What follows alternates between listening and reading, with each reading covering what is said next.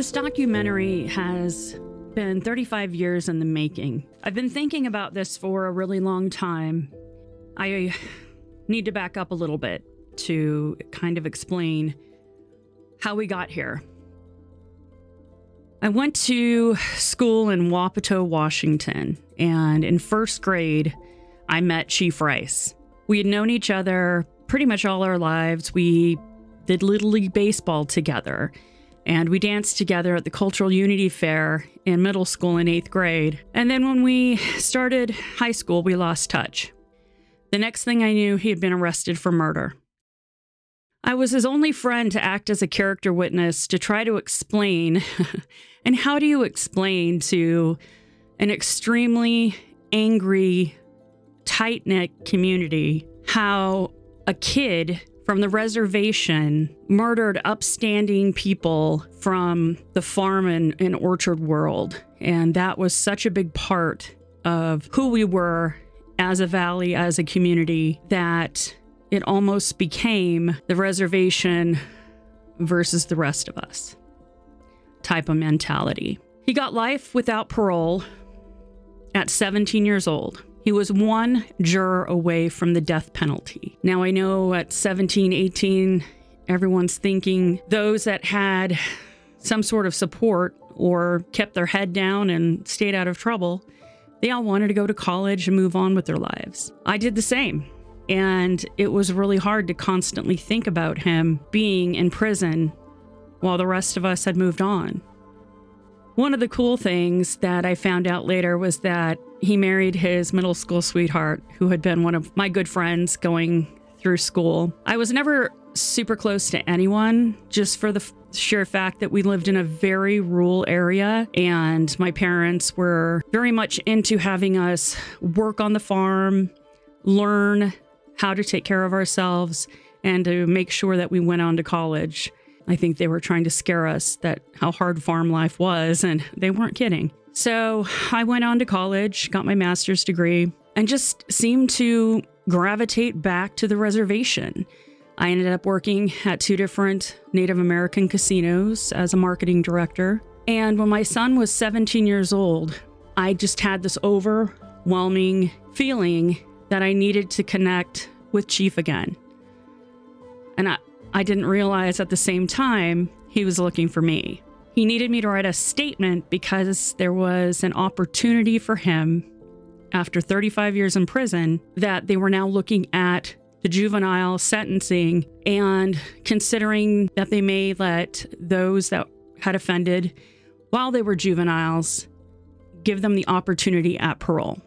Is basically what it came down to. This law has been approved, taken back. It's moved around several times, and we're still watching the game of ping pong as it comes back up again in House Bill 1396 that would let any juvenile offender out in 25 years. Now, you might say, well, if they commit a heinous crime, shouldn't they stay in forever?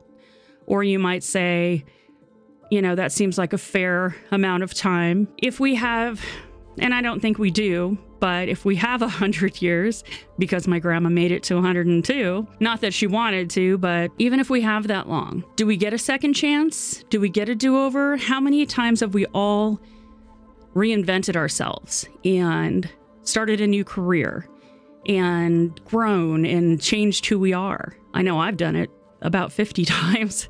I feel like I'm a different person, probably, every decade. But do we condemn someone if their first offense happened to be murder? Do we give harsher sentences to kids than we do to adults? There doesn't seem to be a true fair system or equal system pretty much anywhere in the U.S.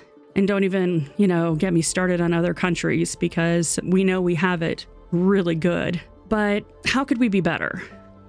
How could life be more fair? And how could life on the reservation be so different than places off the reservation?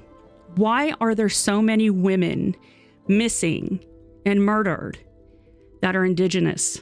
It's beyond an epidemic. The forgotten. Do you believe that people can change? And how much of a change can they really make from being the most hated person in an entire valley to someone who is motivational and uplifting and so into their culture that they've learned a new language and they've learned new spiritual guidance methods that would blow your mind. Restorative justice, helping others really reflect on themselves and taking responsibility for what they've done, who they've hurt, reminding people that when you hurt someone, you don't just hurt them, you hurt their entire family, you hurt your family. If you're incarcerated, you don't go to jail alone. And how many people think about that? Well, Chief does. That I can tell you. The numerous conversations that we've had over these past few years will just astound you. His outlook on life, it's not their problem, it's my problem. And I know that. That kind of attitude. How many people, walk around feeling sorry for themselves or feel that they're owed something? I know that we all are guilty of it from time to time. We're human. But with this journey of 35 years that Chief has been in prison, I can't wait to take you on this journey to show you the people that he has touched and what he has accomplished from behind bars. He's done more than most people have done on the outside in their entire lives. So, should he be released? Could he have a bigger impact on the rest of the world on the outside? And I know anytime someone leaves prison, you're wondering, will they reoffend?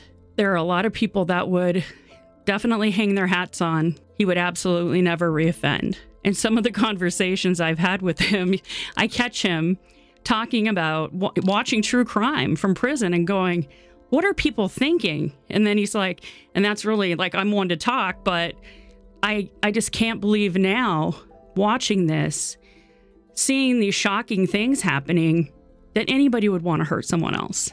And how many people in prison can say that? It's pretty amazing. So as we take you on this journey to meet people who have known Chief Rice throughout his time in prison, I hope that you can see that there is a chance, there is an opportunity, depending on who you meet in prison, who you follow, who you hang out with, if you decide to go to the gang life or if you decide to take a ride down the red road, because there's a big difference. And all natives have that opportunity. When they enter Washington state prisons, there's definitely a hierarchy and there's definitely separations that we all hear about, but there's some good things too. And the one thing that Chief realized is that no one else is going to do it for him. He's got to do it for himself. And because of a fantastic gentleman who is a spiritual leader from the Kalispel tribe, he turned the light on for Chief and set him on a journey that changed his life, changed so many lives. And you're going to get to hear from a lot of those people. Remember when I said this grew into a much larger conversation than just one kid who went to prison for life? I learned a few things. I think one of the shocking things that I learned throughout this was that my great-grandmother, Grandma Emmy, she was forced into one of these boarding schools, residential schools, run by the government and then basically farmed out to the Catholic Church. And I've always wondered why we weren't raised in the culture. My great-grandmother was full and extremely dark. And it's so great to look back and see someone who's, looked very traditional Native. But my grandma tried to, what I call whitewash us as much as possible because she had rocks thrown at her on the way to school just for being Indian. She didn't want that for us. So we missed out on our culture and being part of something pretty spectacular. The powwows, the drumming, just amazing. Some of the things that I've, really begun to see and understand. People who are trying to maintain their languages being taught in some of the schools. That just blew my mind, that people are really trying to bring back this culture that was so not accepted and not wanted. And the Europeans coming to this country wanted to westernize everyone and make everyone the same. And we all know that that isn't a good thing. I think our individuality and having something different about us and something that we can share and teach others is so much better than just being the same.